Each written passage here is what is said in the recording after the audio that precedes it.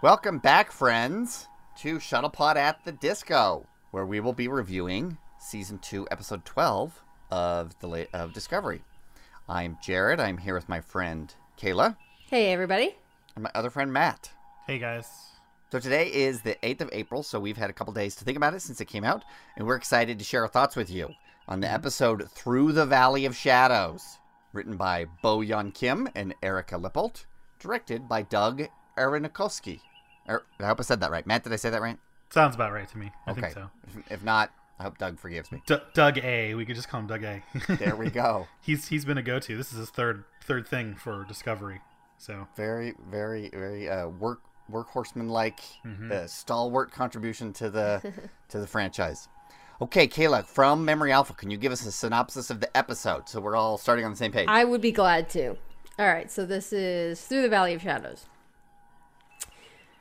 A fourth signal leads the USS Discovery to an insular world where Pike is forced to make a life-changing choice. Burnham and Spock investigate a Section 31 ship gone rogue, leading to a discovery with catastrophic consequences. Alrighty, there we go. So, what are our general reactions to the episode? Matt. well, as far as if you sort of go on the curve of we know this is filling in stuff leading up to the big 2-part finale, I enjoyed it a lot. I don't have too many quibbles with it, but there are some that we know we all have. But it was quite enjoyable. Oh, good. Good. Kayla, what did you think? Yeah, I pretty much agree with what Matt said. I think there was some great stuff in here. We can highlight some particularly wonderful moments. Anson Mount is a triumph. Oh yeah, He's fantastic. Again, like I've been saying, I think probably all along, there are particular details that I will sort of take issue with, but I actually thought this was quite a strong episode. I think it stands out from the last, handful of episodes. I think this one stands out as having some really, really nice moments. Yeah, and something I'm going to say tying into that, I guess this will be my general reaction. Sometimes with these, and I particularly feel it on the Netflix Marvel series when I was still watching those, sometimes there's a 7th inning stretch where there's so many episodes and they start to become kind of tedious as they're winding up for whatever the big ending is. yeah. And this didn't. It felt like a good wind up Yeah. to continue the baseball metaphor. Mm-hmm. Yeah, I think they're getting excited because there's a big 2-part finale coming next. I think everyone's ramping up. Yeah, and this felt like a ramp to build up speed rather than a speed bump where they had to fill time. So that's good storytelling that they're able to pull that off. Yes. My general reaction to this is that the fantastical elements, which sometimes they've played with in Star Trek, really more just with Klingon stuff on Deep Space Nine and Voyager, that they returned to here, worked well. It didn't feel out of place. And Kayla, I'm interested to hear what your thought of the time crystals were, but I still thought it was kind of a cool adventure there. Yeah, we can definitely talk about the time crystals. I'm looking forward to that. Okay. Oh yeah. Okay, we'll get there shortly. This will be time. There will be time to talk about the time crystals. This is not. We don't have the time. The time. Okay, so let's start it off. There was a nice moment where Spock has told Amanda to call and check in on Burnham.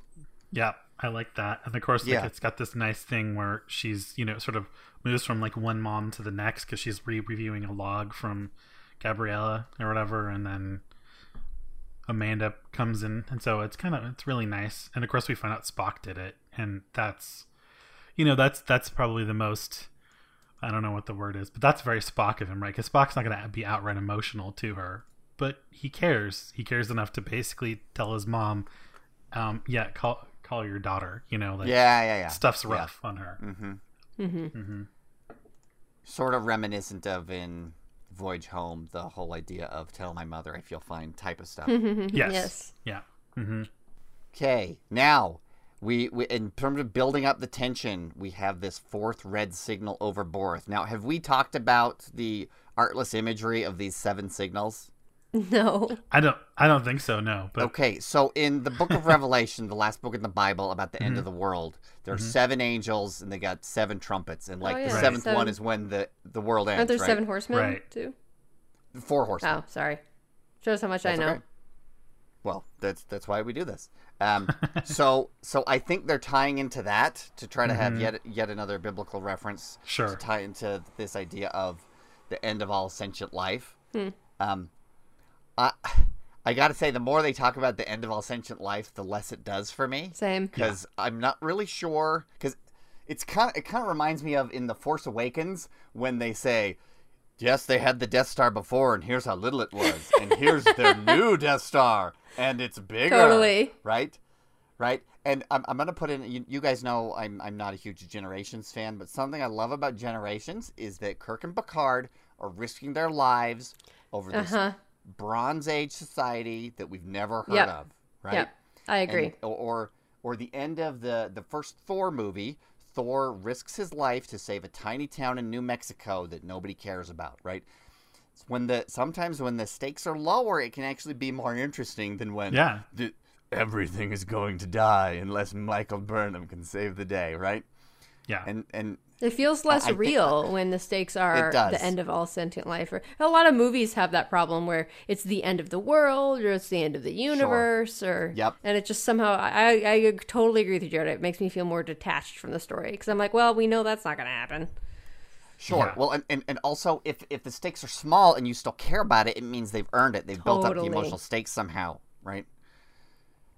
Where just saying control is gonna kill all sentient life for some reason. Right. I don't understand why. That's also something that's big that's missing is I feel like there's no motive. There's no good villain in this, right? There's no Khan or General Chang or even Q or whoever, right? Yeah. I feel they're really missing like a strong villain to make me feel invested in all this. I felt like that's why they were trying to have Leland be the face of Control. Sure. Yeah. That sort of works. This episode, of course, they have Control be real sneaky, and I actually thought they did a pretty good job of this. It wasn't, I mean, it's not like a brand new trope that no one's ever thought of to pull a 180 on you, but I thought like the way that it was written to trick you and to be like, oh, by the way, this guy is Control, this guy who Michael is trying to help out. I thought it actually played pretty well. I didn't see it coming from a million miles away. Mm-hmm. So it worked for me. No, me neither. Yeah, me neither. Once it happened, I was like, oh, of course it's same. But I was like, but before that, silly for not like, having seen it, to be honest. Yeah.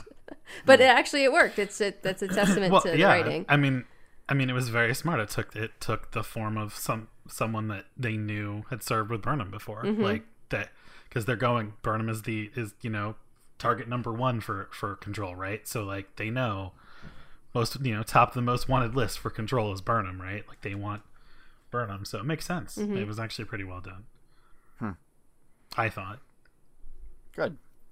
Well, let's talk a little bit about Burnham learning a revelation about Voq and L'Rell's son. Oh yeah, sorry. Yeah. See what you did there. Intentional. Yeah. But it's good. It's intentional. We'll pretend it's intentional. Yes, of course. It's we've been planning this for months. Right. The last 18 months have all been leading up to us talking about Burnham right now. Yeah, right. So she learns something. Matt, what does she learn about? Well, she learns that, of course, that Tyler, when he was Voq, had a son, like had a little baby with L'Rell. And I thought this scene was really nice because, like, instead of being all kind of freaked out and maybe judgy about it, because, you could be. I mean, this is like your former lover. And then in another former life, you could, like, he's got a kid that no one knew about. I thought it was really nice because just Burnham just kind of goes, oh, okay, like, I'm sorry that you've had to bear that burden, alone. And Tyler's like, yeah, basically, something about that too. And they just kind of hug each other, and it's very nice. It's a nice, quiet moment. Yeah, it's hard for me to be too invested in this thing with this storyline with the son, with Voq and L'Rell's son. Cause it's a throwaway otherwise, it's so bizarre. It's, there are elements to this season that have felt to me very much like a soap opera. This is it. Like a action-packed soap opera in space. And this is really the thing that I think is at the center of that, is this thing of like, and they had a baby together. And then it's a secret baby, and we have to send it away to live on this other planet, and we're going to have to fake your death and the baby's death. And then, I don't know. And then, like, the whole thing about him, like, growing up super fast because of the time crystals and whatever, the time tides, or whatever you want to call it, you know, in this place on Boreth, this, like, monastery type secret place. Monastery They go to. It has this some weird timey-wimey stuff going on in there, and so he's grown up super quickly, and so like that aspect of it is cool. But it also reminded me of how in soap operas the baby is born and then like the next week it's an adult. Yeah, because they don't want to have a 3-month-old on set because for years there's a limitation for how long they can have the baby there to film. Exactly. And for the older the child is, the more generous the Screen Actors Guild rules are, or maybe Department of Labor, whatever it is. Yeah, I think it's child labor stuff. Yeah. So they've done the same thing with Bortus's child on the Orphan. Oh grew up real quick. He jumped quite a bit. Yeah, like 7 years. Yeah. It's really common. I mean, they did that with Alexander Worf's son too. Yeah, he got big pretty quick there. Yeah, you know. they did it with Molly, where she became 5 in 2 years, I think. Yeah, sure. I mean, it's just that's a TV thing, but this is of course way outside of that. This is Lord of the Rings style magic or something. Hey, I don't know. hey, but at least they gave us a reason. We have to give them that. They did. They reason. tried. So I think all of this is really just a way to start to give closure, though, for the Laurel and Tyler stuff, and we can just like move on. Yeah. Because I think we all know where this is probably going by the end of the season. So like they have to leave these guys behind, you know? So at least there's that. I think they're just trying to give them some closure. Yeah. So that's good. Okay, and so on this same planet of Boreth, which of course was introduced on TNG when Worf went there for his retreat, we learn it's not only the home of the devout Kahless sect, but also the Time Crystal Keepers. And I think I mentioned this before, but I get a very Bajoran orb vibe from these very guys. much so, especially the way the Guardian Tenevik like speaks about it. It's like somebody, like it's like a Bajoran Vedic talking about an orb. The way he speaks about it. Yeah, he did. Very Although, much so. can I tell you who he reminded me of, that character? Who? Did either of you ever see the Mortal Kombat movie from like 20 years ago? Probably but not, it's been so long. not in 20 years. Yeah. Okay, so Christopher Lambert plays Raiden, the storm god, and he's got that long white hair, and he's speaking in riddles and everything. Reminded me so much of this guy. Anyway, I'm sure they weren't going for that or thinking of it at all, but it was just interesting to have that kind of flash to me. You're like, actually, it's a secret Easter egg to yes, of course. So we can finally have the Mortal Kombat Star Trek video game crossover that we've always wanted for years. Right. Anyway, okay, so and Pike goes down to Boreth. He's got a like a traditional hero. He's got to go by himself. And I watched that. And I said, why didn't he take some backup? Maybe I missed. Well, I think that's one of those, like, you're not really supposed to go down there in force, because you're supposed to go there and present yourself, because it's not for the faint of heart. You know, you're supposed to present yourself as like the lone warrior ready to face a challenge kind of thing. Okay, sure. Also, though, I think it's like hilarious that they even had to have this discussion where Tyler's like, I'm gonna go down there, and Laurel's like, no, dummy, you're supposed to be dead. Like, of course you can't go down there. And it's like, right. You come on, Tyler. Like, you know this. The Klingon Empire thinks you're dead. Like, you can't go down there. Like, I know that it's like as much as you want to or whatever. Like, no, you can't go down there. Of course you can't go down there. And they had to like remind him, and it's like, geez, dude, the Klingons wouldn't hesitate to kill you for reals if like they already think you're dead. Yeah. Like, yeah. Why would you think? Back. Yeah. Why would you think they would care? But he wanted to have a moment of being like, I want to see my son, and of course, and I totally understand that. But just like, oh man, come on, you have to be reminded that this warrior race would gladly just disembowel you because you're already supposed to be dead anyway. So with their amazing looking batleths, those are some cool ceremonial things. Those are beautiful. Yeah, that was very nice looking. And they definitely were meant to look, because Worf's is very sleek and practical, but then there's that Deep Space Nine episode, Sword of Kahless, where they find like the one ring of batleths, and I think they were meant to look like those. So very good attention to continuity there. Yeah, I think so. They're inspired by that for sure. Okay, so do you want to talk more about the time crystals, the Faint of Heart? Okay, Pike sees a vision of the future. Right? Yeah, talk about not for the faint of heart, right? Like he's gonna go grab himself a time crystal with all these ominous warnings, right? That you know, whatever the past is, there was a great quote that he had, and now I can't think of it. About there's a veil over like the present has a veil, and if you lift it, there's horrors basically, to be seen. It was this good, very like crazy, sort of H.P. Lovecraft kind of thing. A little bit, yeah. I found it. Stuff. I found it in some notes that the present is a veil between anticipation and horror. Lift the veil, and madness may follow. Yeah, it's very Lovecraftian, isn't it? Yeah, it's pretty neat. I thought it's cool though. I like cool that. That was nice. Some of the other stuff he said was kind of like mumbo jumbo, kind of like whatever. But I like that quote. Okay, that reminded me of when McCoy in the 2009 movie says space is disease and danger wrapped in darkness and silence. Mm-hmm. Yeah. Yes. Though very different deliveries, let's say. Sure. So, yeah, I mean, this Pike thing. So I was wondering because if they were going to do something with this, future accident that we know he has, because whenever, Anson Mount has talked about Pike, he's liked to talk very like, sort of mysteriously, but also love to talk about like the 3 acts of Pike, and that we know like his first act, which is like we know his first act, quote unquote, you could say, which is the cage. We get to see the middle, like the second act at current day Pike in Discovery, and of course we know his third act, which is he ends up horribly disabled and disfigured in the like 10 years from Discovery, the present time in Discovery. And so he's talked about that sort of like, oh, we're making meaning out of the second act, like to make meaning for the third act. He said like kind of things like that a lot, which, you could just not read into at all and just go, oh yeah, because we're setting up like we're fleshing him out, right? Like, oh, he's really fleshed that character. Well, now it turns out he was also probably teasing everyone in these interviews, because like they actually get to see like this third act, kind of thing.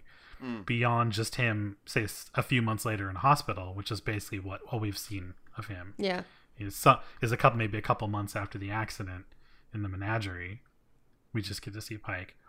So they couldn't resist not showing. They couldn't resist it. Yeah, they had to do it. And I don't hate it. Like I kind of just went, oh, okay, they're gonna show it. I kind of wish they didn't in a way, but I also don't have a problem with it. Like you wish it had been left to the imagination? I think so, because it's a smidge like too fan servicey in a way, and like I'm like but I don't have a problem with it either. I just kind of feel like meh about it. Like I liked it, and of course Anson Mount did a great job. I do wish that when they did it, I wish it wasn't so obviously a redressed Discovery engineering set, considering it's supposed to be on like an old freighter or whatever, like. I was just like, well, that's so obviously the Discovery. Like, this is weird. It looks very like present day, and it's not supposed to be. So I actually really liked this, and for 2 main reasons. The first one is just because Anson Mount's performance was incredible. Yes. Of course. And just watching that scene was a complete treat, and it like made me feel various emotions while I was watching it, and it really made me feel more emotionally invested in what was going on. And so kudos obviously to that performance. It was incredible, but also because of the actual story itself. I totally get what you're saying, Matt, and you're saying, like, I wish they had like sort of left that was always something that was in your mind, something you had thought about a lot. For me, I think it sort of serves 2 purposes. One is for people who are who are not as big of fans. So I think there is a non-fan service aspect, which is this is the future of this character, and it's sort of bringing people who may know more about Pike from Discovery than from anything else, because he's not a big character in the rest of the franchise. JJ movies. That's how a lot of people who are newer. That's how a lot of people who are newer know him. And they don't really know. And so now it's like they don't know the Prime version exactly. You're bringing those fans into this story, so now they understand more about the character. You're coming at it from, and I think all 3 of us are coming at this from the angle of, we know Pike from the original series, from like the cage and the menagerie, and now these other fans are kind of very good being brought up to speed. And the second half of that is honestly for me, it made me care more about what eventually happens to Pike. Sure. He's always been like, I don't want to say a punchline, but it's almost been kind of funny how, like, I even laughed in the JJ movies when they put him in a wheelchair.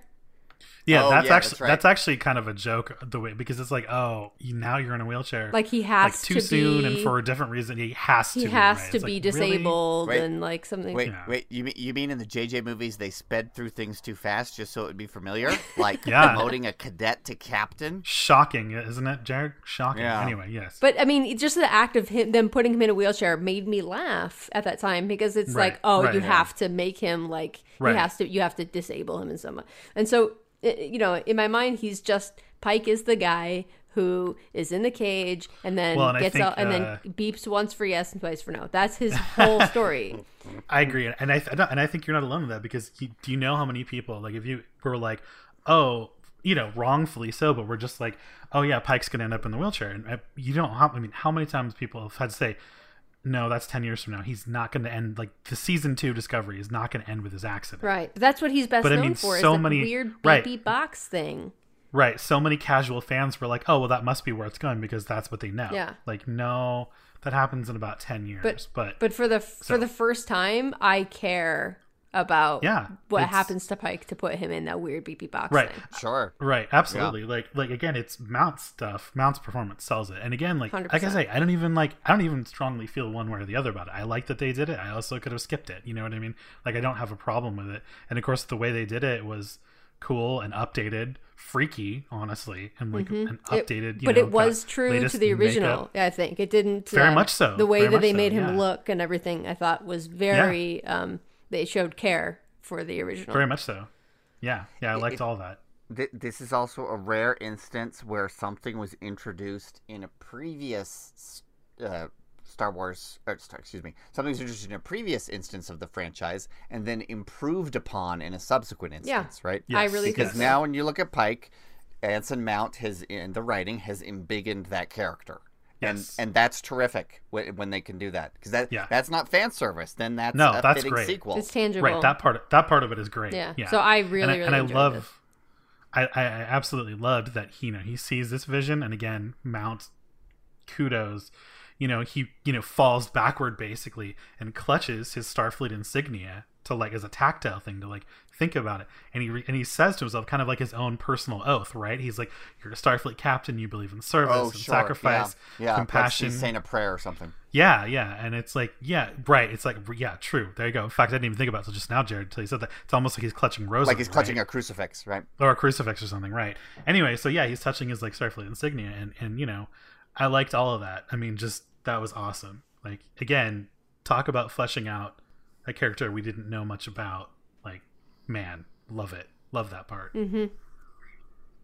And of course, he does what he has to do, which is like, hey, okay, if this is my future, at some point in the future, that I didn't foresee, so be it. That's fine. Give it to me. I'm going to take the time crystal.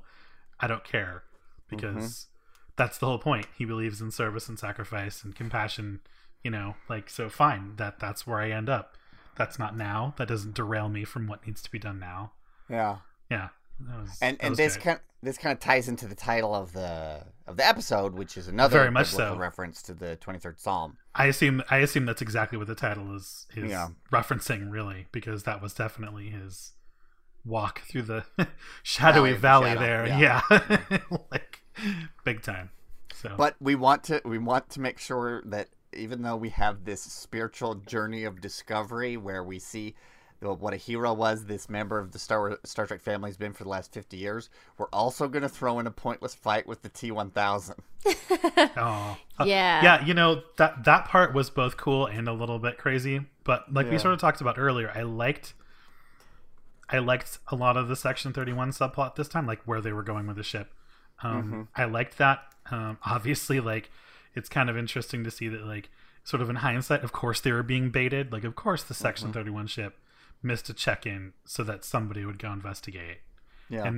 And like, of course that someone is Burnham, because Burnham can't resist it. Yeah, because right? of course it is.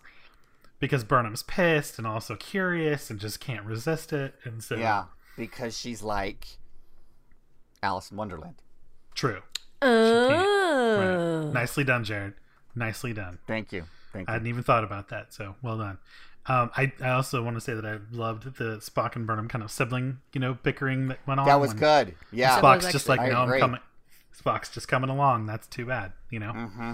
and she even gives great. an exasperated like, ugh. Yep. At one Yeah. point. The kind of thing that as a professional, only someone you grew up with can get out of you. Yep. Right. Exactly.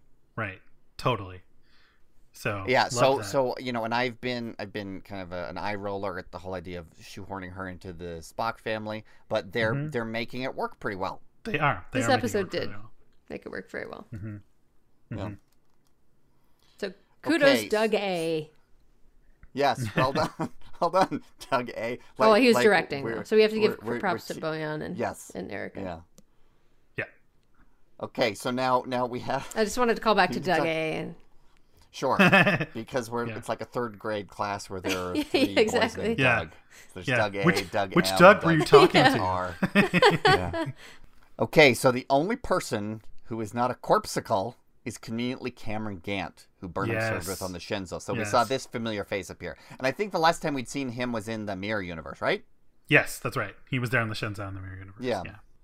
So I thought, again, that was, like we sort of talked about earlier, that was really smart that, like, of all the people that Section 31 reanimates, it's someone that Burnham knows to draw her out and to, like, get her to trust. So. I mean, it tricked Spock too.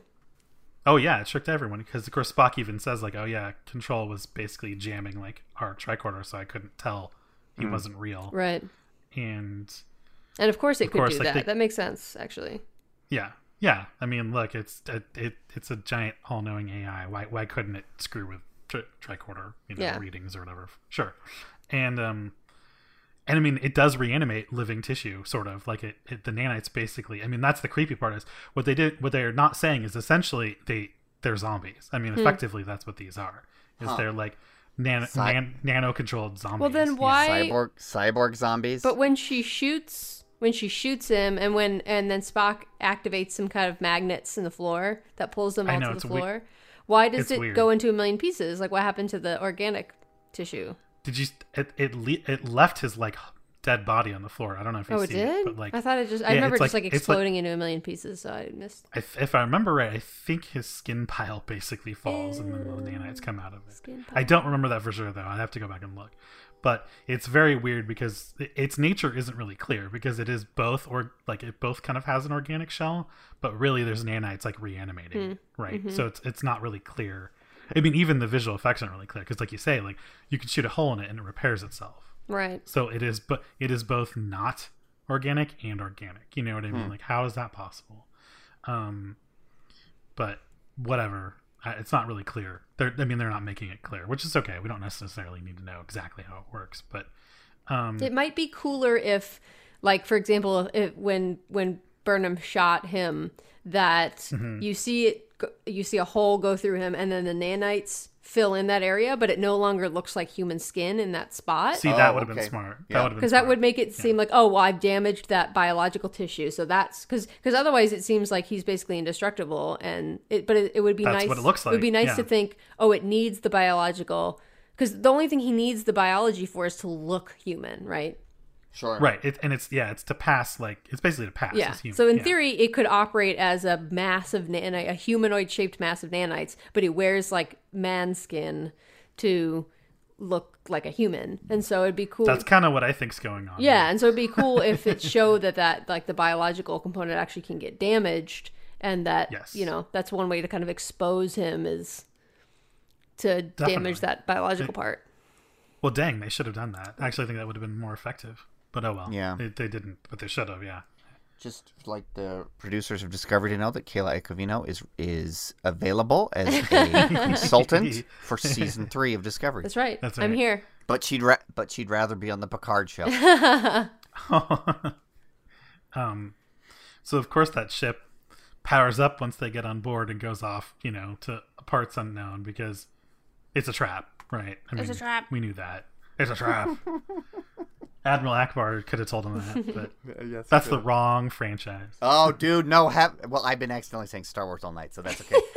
We need to have Saru or the Saurian say it's a trap at some point. That would be great. Right. That would be really funny. Yeah. Okay, so sorry, I derailed you. that's fine. No, just yeah. So as we sort of talked about, Gigantic goes kind of T1000-ish instead of being. He's not quite Mercury, but instead he's like a moving mass of nanites, which was freaky and cool to see, like that was a good visual effect. That was very freaky.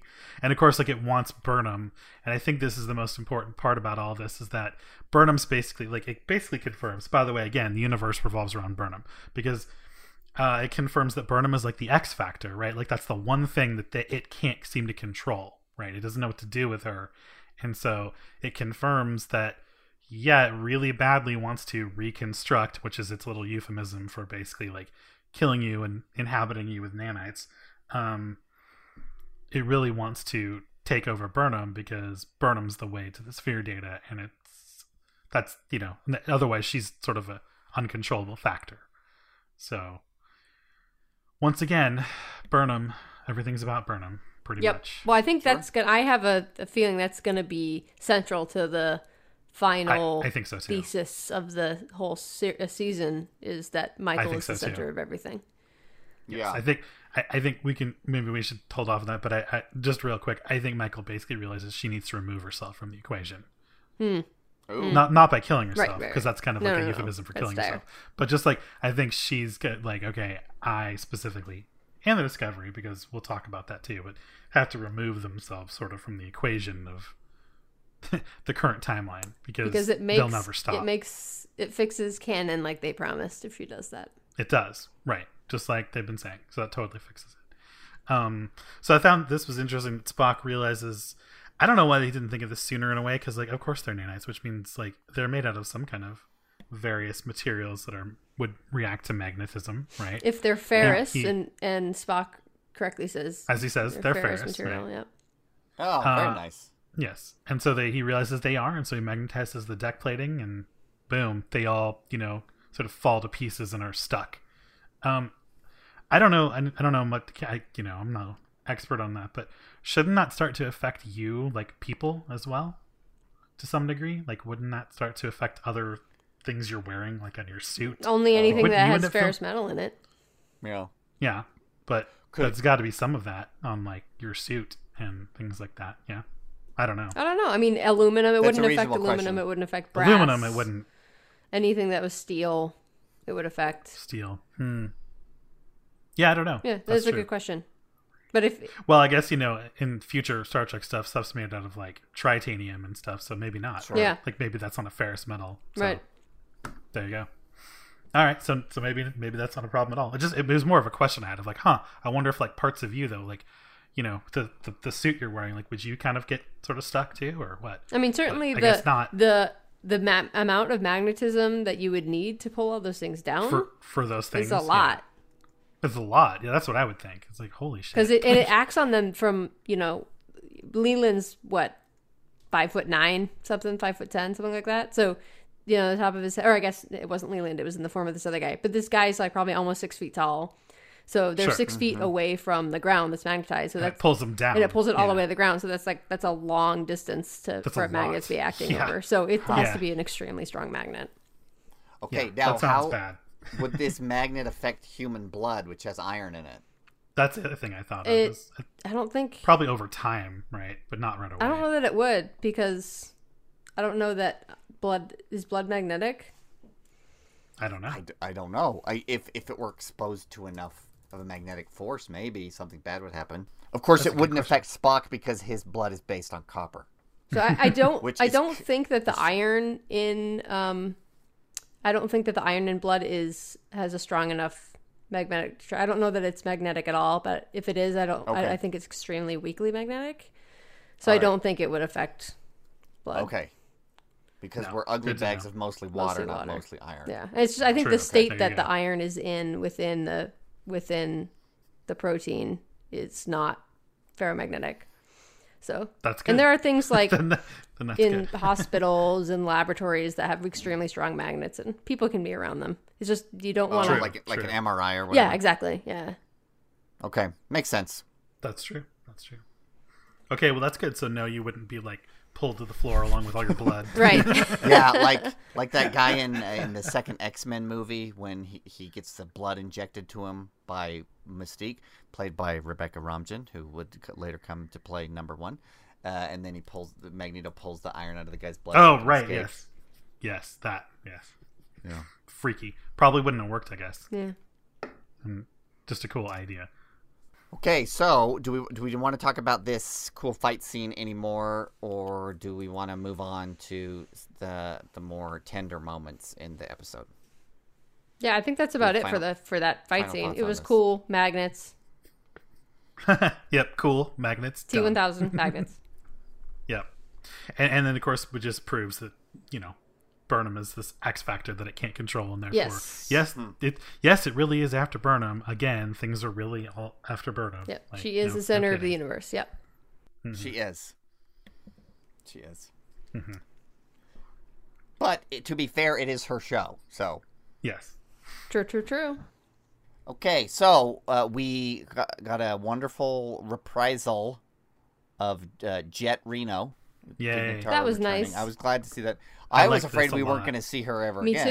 too. Me too. Okay, so there it's a very lower deck scene where some of the B staff is there eating, and Stamets is there, and Jet Reno comes and starts chatting with him because she knows that he kind of needs to be he needs maybe a little tough love. Yes. So we find Jet Reno and Stamets in the mess hall, and Stamets is clearly distracted. He's looking over at Hugh Culber, who is sort of moving on with his life, like laughing it up and hanging out with other people. Stamets is obviously distracted by this and saddened by it. And I keep wanting to call her Janet Reno because I thought it was so funny to say that. Yeah. Jet, Jet basically tries to, give him a little dose of hard truth. She's like, look, you can't be distracted by this. You got stuff to do. And she's trying to kind of give him a little pep talk to get his head out of that sad place. And say, we have these important things to look about. You need to go learn about how to do with time crystals. And, there are things that you got to be doing. So you can't be spending your time worrying about this other guy, basically. And then later she goes to see the other half of that equation, Culber, in the sickbay.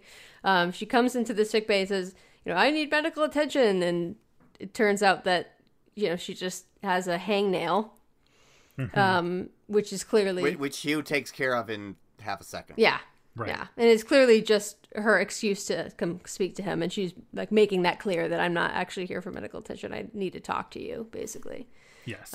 Yes, most definitely. And she shares this really nice moment about her past, where she talks about having lost her wife? Yeah. So yes, killed in the Klingon War. I guess technically, would we call her widow? Would we say that? Yeah. No, she is a widow. She's the widow. Yeah. She's the widow. Yeah. Sorry. Yeah. So she lost her wife in the Battle of the Binaries. Mm-hmm. Yeah. And of course. Yeah. Was it the Battle of the Binaries, or was it just during the Klingon War? I don't know if she's mentioned. Oh, actually, maybe she just said the war. So maybe it had been the war. I think it might have just been the war. But in any event, she's relatively recently, in the last couple of years, I guess, lost her wife. And so there's this moment where there's this bit of understanding of having gone through this loss and gone through this big change. Yeah. Having to do with your partner. So. Yeah. And I think it kind of, you can see it sink in on Culber's face a little bit that, oh, yeah. Yeah. And of course she's using the guise of like trying to give him friendly advice. The guise is, hey, I've got to work with your ex, and he's and he's all distracted missing you. Yeah. Yep. So you need to fix that. Which is a good way to appeal to males, is to appeal to our sense of action and our ego in that way. Like, I need you to go do this, rather than just telling us something to do. So, for someone who's an engineer, she understands the human psyche pretty well. Yeah, imagine that. She certainly got through to both of them, I think. Yeah, I think so. We're also seeing this is the time in Starfleet before they had ship's counselors. Boy. So We've said it before, but my goodness, if there's any ship that needs one, it's this one. Oh my God, no so kidding. badly. I need to be in therapy. Just watching these people go through all this stuff. There's an episode of Deep Space Nine where Kira is talking to Ezri, and she says, I would hate to be a ship's counselor. Every day it would just be someone would come into my office and I'd say, you're crazy. Get out of my office. Next patient. Yeah, totally. Oh, man. Can you imagine that? Major Curious, 2-second counseling session. Yeah. Sometimes I feel like I need that, though. Yeah, sometimes we all do. Sometimes you just need a kick in the pants. Sometimes it's appropriate, yeah. Mm-hmm. So something that I've liked, and I feel like we're going through a little faster than normal, so I'm going to drop this anecdote that I've thought of. So frequently in Star Trek, when there is some sort of high technology or fantastical element that might solve all the problems in your life, people say, "Oh no, we can't do that." Right? It's like Freaky Friday, that movie where the mom and the daughter say, your life is easier than my life. I wish I could switch places with you. And they switch places and they realize, oh no, I fit in my world, you fit in your world. So instead they don't use magic or Star Trek science fiction to solve a problem. And right. the best example to go back to Generations is the Nexus, right? Where they say, oh, this is perfect. Oh, but it's not real. We can't do this. We have to go back and be heroes. And so something that I like that they've done with Discovery is Stamets has said, hey, Hugh died, but I can use this amazing technology I have access to bring him back, right? So he didn't say, we have this technology, but we must not do it, right? We must be like Kirk and Picard riding out of the Nexus to go be noble humans. And so he said he was I don't want to say selfish, but he was very human in saying I rather than grieve, I'm just gonna change the rules, and he did it. But actually, that's very Kirk of him, because Kirk changes the rules too, That's true. That's true. In terms of the Kobayashi Maru. Yeah. But I remember there's one episode of Deep Space Nine where they find a guy who's living in a village. He's made of holograms. Oh yes. Right. Mm-hmm. And he says, "This isn't real. I can't stay here." Right. Right. And so here instead, Culber has a super science, or I'm sorry, Stamets has a super science way to fix a problem in his life, and he does. Which is cool that they did it, but now he's got to deal with the consequences of it. Yes, and boy, are there consequences, because it's not just you just resume what was going on. It's a hell of a thing that just happened. Sure. And who wouldn't do that? And so right. I who wouldn't, turn back time if they had the chance. Mm-hmm. So I like that they're playing with some of these tropes and in order to explore very human dynamics with interesting characters. My one thing, and I've complained about this before, I wish we'd had a chance to get to know them a little bit better before they killed Culber. Yeah. Right? Because him being dead is more the default, right? Sadly. Because he was just, he was just sort of a bit character, an extremely good-looking background character, basically. And then once he died and he's come back, he's been more front and center. But that's just my one complaint. But it's minor. Mm-hmm. Some of that's real world too, from what I understand. Is during season 1, which Wilson Cruz was also filming 13 Reasons Why, and so he wasn't as available. Oh, I didn't realize that. Yeah, so at least that's what he said is that some of that is sort of real world too, but again, it doesn't help the plot, right? That's a bummer because it's a disservice to the character that he wasn't around. It also shows that they weren't particularly invested in the character if they said, okay, we're going to cast a guy who's not going to be here for most of it, right? I think. Yeah, I don't think they were sure. Yeah, I don't think they knew how much he would be involved or whatever. Initially. Well, and then I think when they saw a reaction online and when they saw how much people liked seeing him at the at conventions and stuff, they said, okay, we'll bring this guy back. I don't know. I could be wrong. Maybe. Well, I think he was always supposed to be around, but yeah, I think they're going to feature him more. Okay. Yeah. True. Yeah. Okay, and then sorry, Kayla, you had something? Oh, I was just gonna say there are a couple things I think we should make sure to talk about. One of them is I think we need to give a couple minutes to the time crystals. Oh yeah, sure. Okay, sure. Just because it's all yours. The fantastic element that is the time crystal. Yeah, I mean, so I think it's important to talk about this because it's obviously so integral to the plot, and it's for me the thing that stands out in this episode that I don't even want to say the weakest part. I don't think that's the right word to use, but it's sort of the thing that pulls me out of the story the most is the whole existence of the time crystals and the way they fit into the rest of the season, and particularly the way they fit into the rest of existing canon. Oh, yes. Okay. So that's a lot of stuff there. Which part of that do you want to start with? I mean, I think we can talk about all of it. So I think, the most obvious thing is sort of on its face, having something like a time crystal, which is a crystal that can manipulate time, is just a very, it's way too like technobabbly for me. It's way too like, this is like unobtainium. Yes, very much. It's just like, let's invent this plot device, and it has no basis in reality. Or red matter, yes. It's like red matter. But at least red matter wasn't that integral.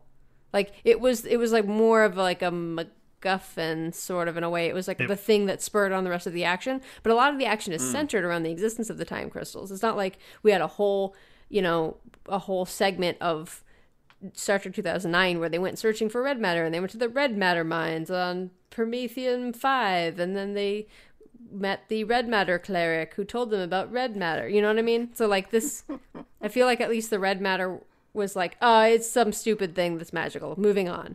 And this is like, it's these stupid magical time crystals that are really, really important and have to matter. Mm-hmm.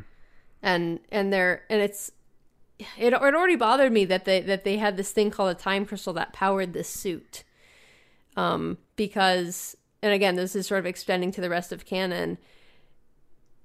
That's making time travel an accessible thing that now we've established that there's two parts to this. So now we've established that time travel is this accessible technology that all we need is this crystal, and we can make it happen now. That technology exists. It's documented.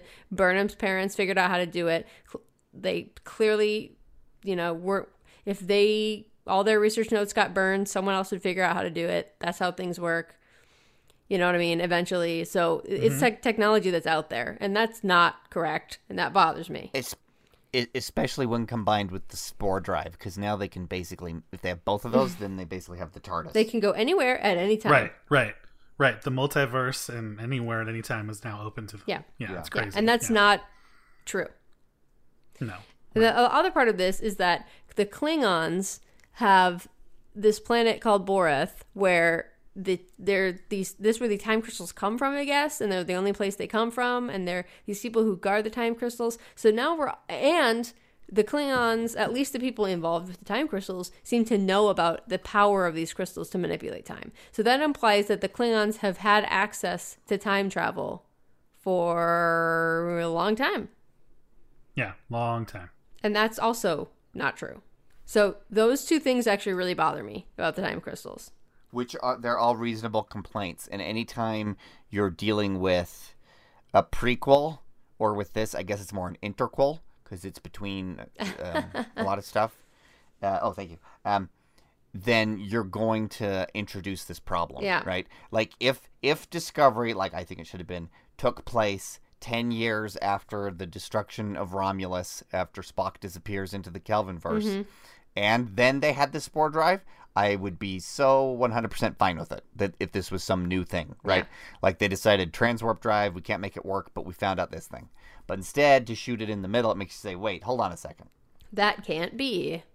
And even if this were closer, like set, say, way in the future, the time travel thing would still bother me, because I think it's just never a good idea to allow your characters to have full access to time travel. Yes. Yeah, completely. Yeah, completely. For sure.